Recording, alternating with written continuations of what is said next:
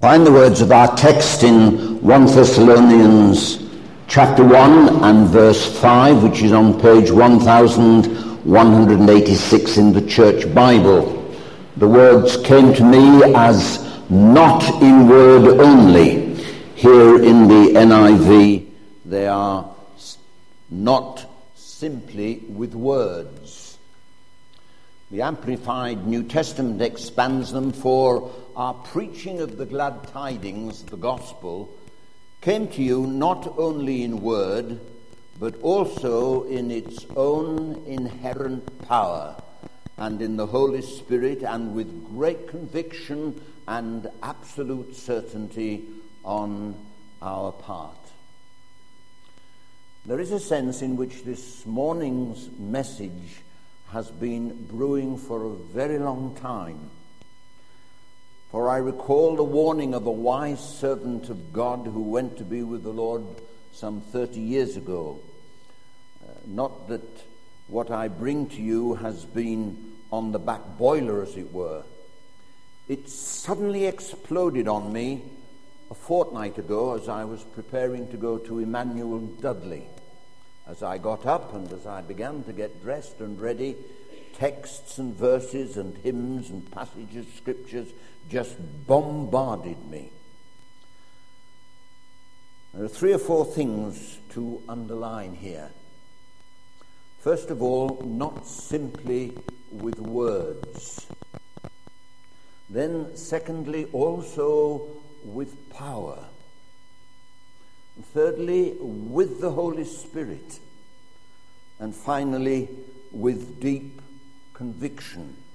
And we start with the phrase that gripped me and bombarded me and thrilled me and overwhelmed me and encouraged me and reassured me and delighted me. Not in word only. Some people are described as being very gifted with words, and we know that to be true. But words can disguise and deceive. Rather more than 30 years ago, almost as a passing remark in a discussion, Dr. Lloyd Jones said, "Beware of journalists." And a fortnight ago, I just read some words that made an impact on me. They were words of a missionary who returned home from the Democratic Republic of Congo to find the newspapers absolutely full, passionately writing about a kitten that had been found in a wheelie bin.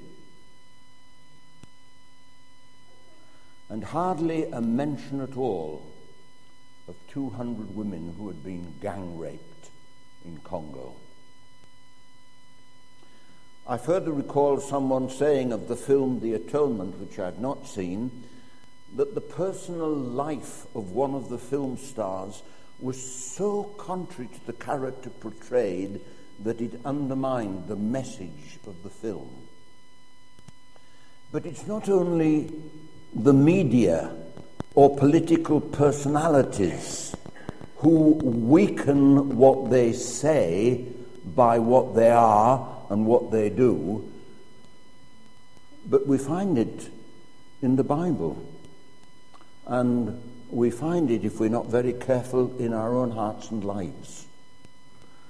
That what we say can be weakened by what we are and what we do or what we don't do. I asked that we should have Job chapter 11, the speech of Zophar. It's answered in chapter 13 by Job. Reading it in isolation, we have to agree that much of what he is saying is absolutely correct and right. And some of the other speeches are read in isolation, equally correct and right. But Job's assessment of what his friends say to him are that they are miserable comforters. So that their words, though containing truth, are lacking in something.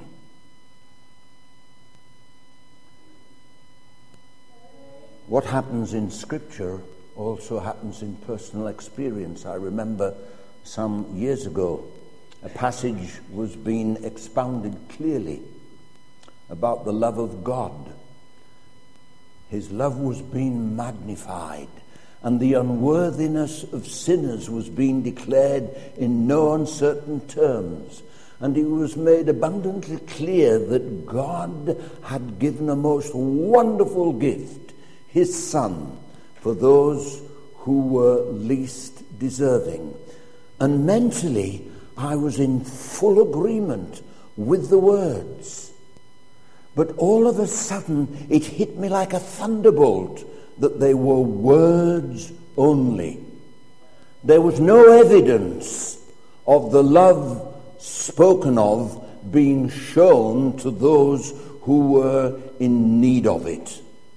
And whatever power there was in the words was not healing and comforting and transforming, but they mocked and they hurt.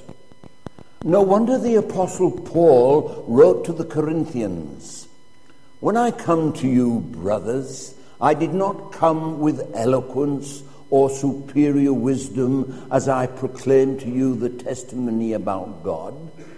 For I resolved to know nothing among you while I was with you, except Jesus Christ and him crucified." Again, writing to the Christians at Corinth, "The kingdom of God is not a matter of talk, but of power." But of power.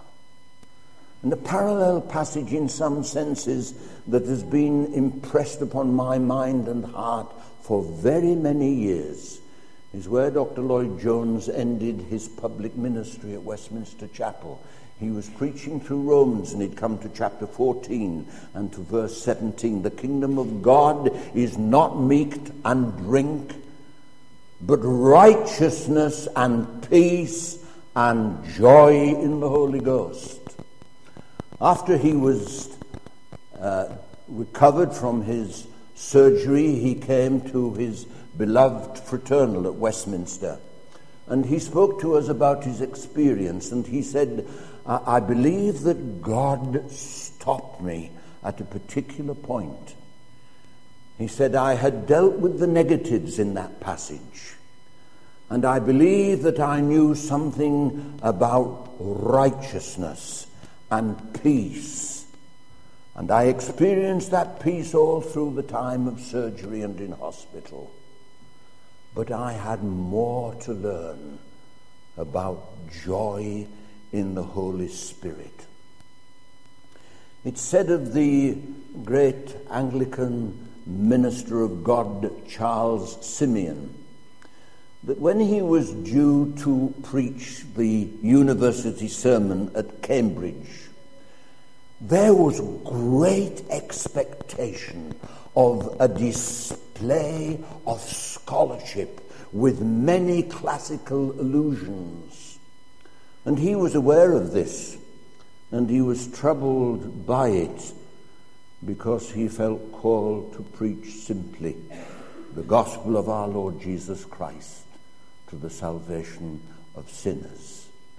And when the day came, there was great disappointment, and not only disappointment, but disapproval as he preached the gospel simply and winsomely.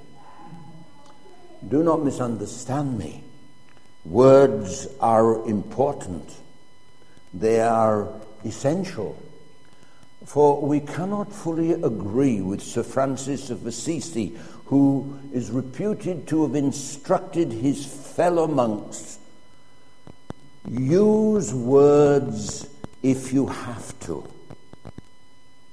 I wonder if he was so aware of words without life and words without power that in seeking to correct one error, he was in danger of falling into another, life without words. You know that In the Epistle of James, there is this balance kept between faith and works, so that when people were boasting of their works and what they were doing, James says, I will show you my faith by my works.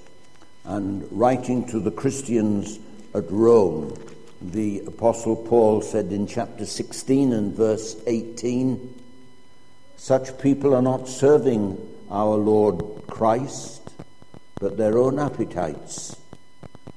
By smooth talk and flattery, they deceive the minds of naive people. Not surprisingly, words have fascinated men down through the centuries, giving birth to well-known proverbs. You will know some of them. A 14th century proverb, many a true word is spoken in jest. A 16th century proverb that's got a bit of a sting in it. A word spoken is past recalling. A word spoken is past recalling. We have a saying, don't we? I had to bite my tongue. And sometimes it's a good thing if we do bite our tongue, if it prevents us from saying something that we shouldn't say. Or another from, I think, the 16th century, one ill word asketh another. True, isn't it? An angry word can provoke an angry response. An honest man's word is as good as his bond. When I was doing national service in the early 50s, I remember a fellow officer saying to me, you know, the word of an Englishman is his bond. He said, do you know a barrow boy in a back street in Cairo will accept a check from you? I found sometimes when I go into the bank that I've gone to for 50 years, they ask who I am and what my address is and what my card number is. You see, our word is no longer our bond. But there was a time when it was so. In Proverbs 15 and 23, how good is a timely word. The Lord Jesus, quoting from Deuteronomy, said, it is written, man does not live on bread alone, but on every word that comes from the mouth of God. Moreover, we know that faith comes by hearing, and hearing by the word of God. We sang, God has spoken by his prophets. God has spoken by Christ Jesus. God is speaking by his Spirit. And some of you will know another hymn. Word of the everlasting God, will of his glorious Son. Without it, how could earth be trod, or heaven itself be won? I couldn't have all the hymns that came to mind. Another one was, Lord, thy word abideth, and our footsteps guideth. Who its truth believeth, light and joy receiveth. And it concludes, oh, that we discerning its most holy learning, Lord, may love and fear thee evermore be near thee. When the phrase, not in word only, flooded my mind, an outline came immediately, which I have not followed, but it was, first of all, the importance of words. The insufficiency of words alone, the inerrant power of the word, and the invincibility of the word and spirit. But having touched upon this awakening, not to say reawakening, not simply with words, we turn to the phrase, also with power. Notice the also. The power is bound up with the word, as in a moment we shall find that it's bound with the Spirit. The Apostle Paul said to the Christians at Rome, I am not ashamed of the gospel, because it is the power of God for the salvation of everyone who believes. Not the power of a superior mind or intellect. It's not the power of a few favored men. It's the power of God.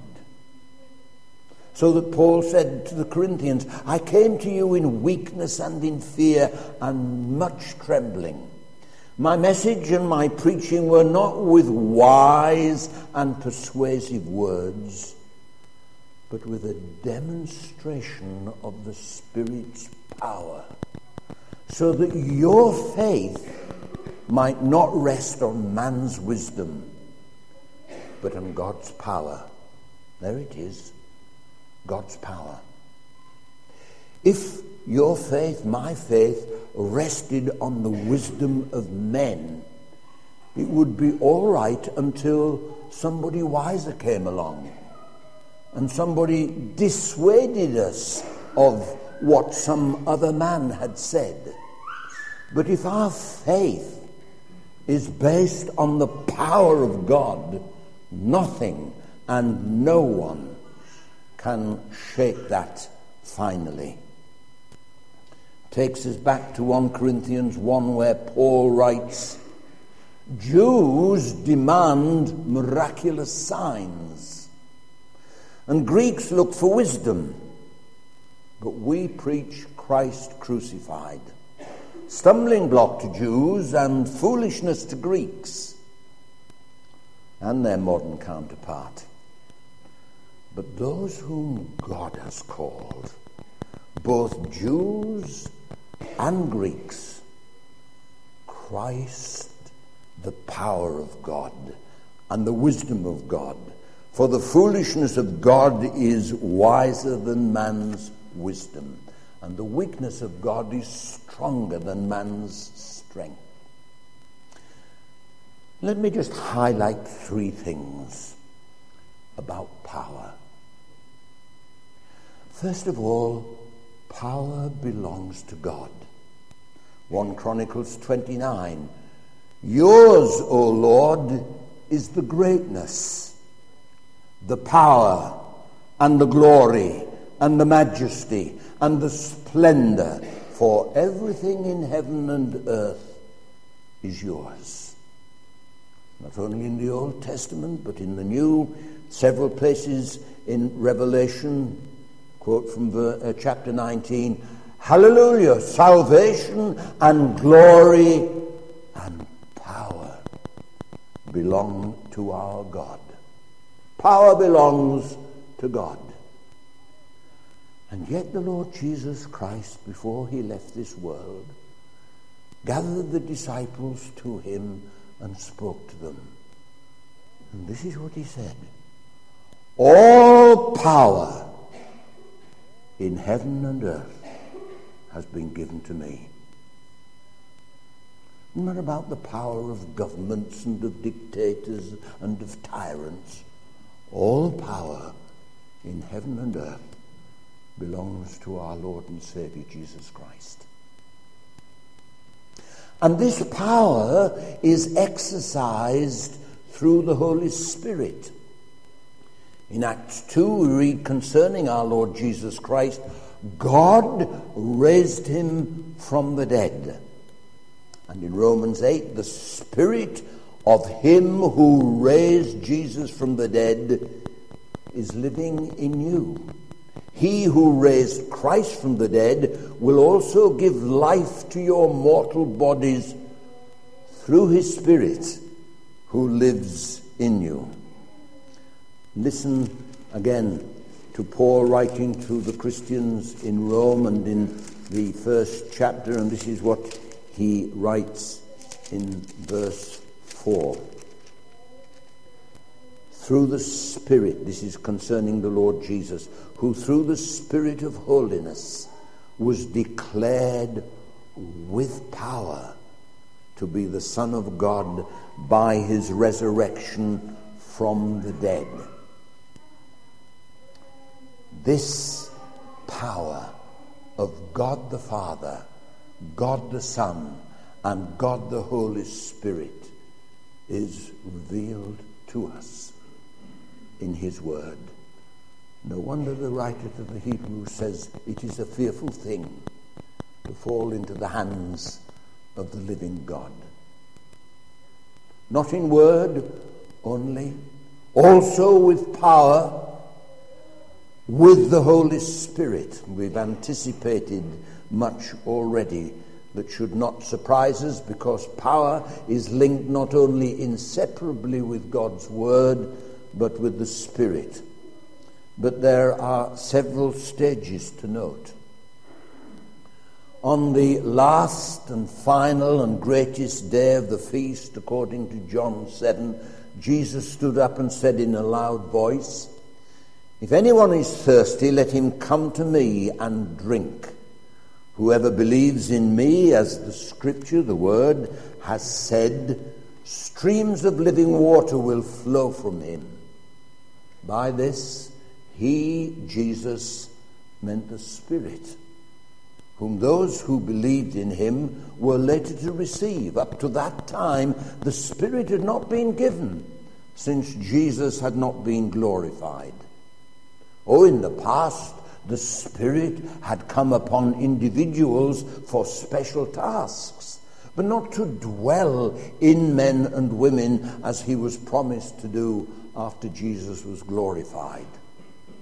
The way to know the indwelling power of the Holy Spirit is not by strange experiences, is not through special meetings or select individuals.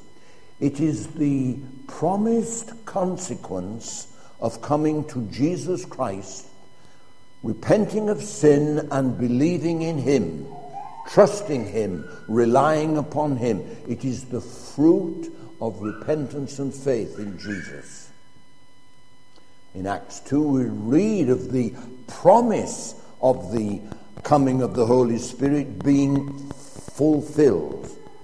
All of them, and there were more than just the apostles, were filled with the Holy Spirit. Yet even after that, in Acts 19, when Paul arrived in Ephesus and found some disciples and asked them, "Did you receive the Holy Spirit when you believed?" They answered, "No. We have not even heard that there is a Holy Spirit." So Paul asked them, "What baptism did you receive?" "John's baptism," they replied. Paul said John's baptism was a baptism of repentance. He told the people to believe in the one coming after him, that is, in Jesus. On hearing this, and surely we are to understand believing it and receiving it, they were baptized in the name of Jesus. When the Apostle Paul placed his hands on them, the Holy Spirit came on them, and they spoke in tongues and prophesied. Now, this is a record of what happened in the earliest days of the church. There was a transitional period, moving from the preparation by John the Baptist and the fulfillment of all that had been promised after the death and resurrection and ascension of our Lord Jesus Christ. It is not a blueprint for all time. What is clear from the teaching of the New Testament is that those who repent of sin and believe on the Lord Jesus Christ are born of the Spirit. The Spirit comes and dwells in the heart of the believer. Some of us are old enough to know what has been happening in the Church of Jesus Christ in the Western world since the late 50s and early 60s. And at times there have been extremes and excesses. There have been all sorts of claims of the ministry and the effect of God the Holy Spirit. Some of them have been very wonderful. Some of them have been very strange and even contrary to the sweep of the New Testament. And in the light of this, some of us feel that there has been a reaction, perhaps even an overreaction. A friend of mine in the ministry who is retired but who is very busy itinerating, particularly in the south-east and the east of England, but also in India and in Kenya, tells me about the difference between people hearing the word in India and Kenya and receiving it, and what happens when he preaches here. And his great burden is that here people don't seem to know about God the Holy Spirit. And he said to me only recently, I'm feeling that everywhere I go, I have to stress the need of the ministry of God the Holy Spirit, not in word only, but also in the power of the Spirit. My final reference under this third subheading does not mention the Holy Spirit directly, but reveals clearly the necessity of his powerful work. In Acts chapter 16, we read that the Apostle Paul had arrived at Philippi, and on the Sabbath he and his companions went outside the city gate where they anticipated finding a prayer meeting. Paul, surely after the Lord Jesus Christ, one of the most powerful, biblical, spirit-filled men of all time, began to speak to the women who had gathered there. One of the women among those listening was a woman named Lydia, a dealer in purple cloth from the city of Thyatira, and she was a worshipper of God. And this is what we're told. The Lord opened her heart that she might attend to the words of the Apostle Paul. Here she was at a prayer meeting. Here she was, a worshipper of God. Arguably, after the Lord Jesus Christ, the most powerful, spirit-full preacher. Wasn't enough. The words of the Apostle Paul in themselves were not enough. The fact that she was a God-fearer was not enough. Something more was needed. The power of God to open the heart. The Lord opened Lydia's heart to respond to Paul's message. So that our prayer, my prayer, is that God would open hearts, not simply to hear the word, but to respond to it in repentance and faith. The message of good news that Jesus Christ came into the world to seek and save the lost, to give his life a ransom for many, to save such as you and me. Has your heart been opened? Is your heart open to God by his Spirit? And if not, why not? And if not yet, why not now? Why not cry to him in the deep place of your inner being and saying, Lord, as you opened Lydia's heart, will you open my heart to Jesus and to the incoming of your Spirit? Finally, with deep conviction, you know how, not simply in word, but also with power, with the Holy Spirit, and with deep conviction, After a service here recently, one member commented to me about Pastor Tim's sermon. That was straight from the shoulder. Sometimes the comment is made after a service. That was from the heart. If it is from the head only, it is likely to be to the head only. If it is in word only, it is likely to be received as word only. There must be more if it is going to lead to conviction and conversion, and to a person being able to say from their own heart, I know whom I have believed. I am persuaded.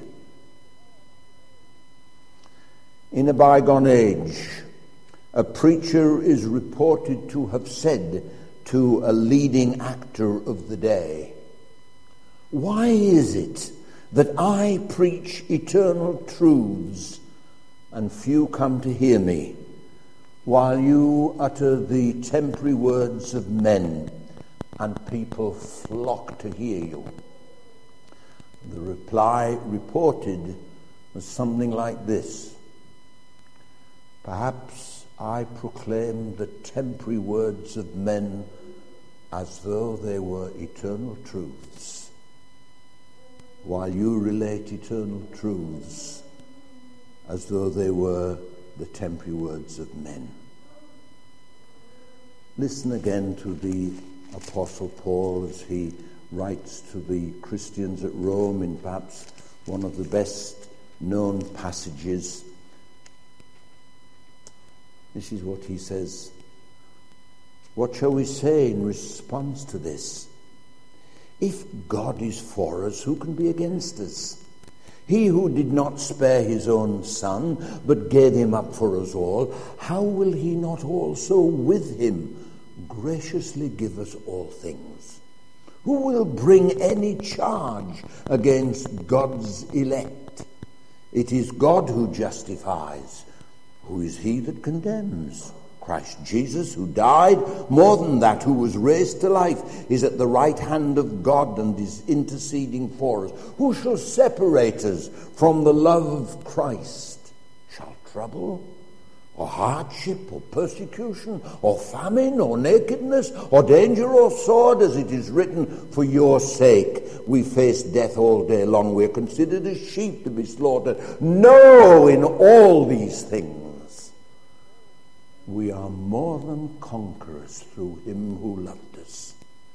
For I am convinced that neither death nor life, neither angels nor demons, neither the present nor the future, nor any powers, neither height nor depth, nor anything else in creation will be able to separate us from the love of God that is in Christ Jesus our Lord. The apostle's burden was for his fellow men. To the weak I became weak, to win the weak.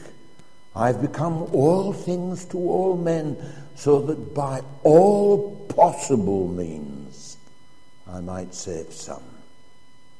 I know whom I have believed, and am persuaded that he is able to keep that which I've committed unto him against that day. I conclude what began from the words, not simply with words only. You know how we lived among you for your sake.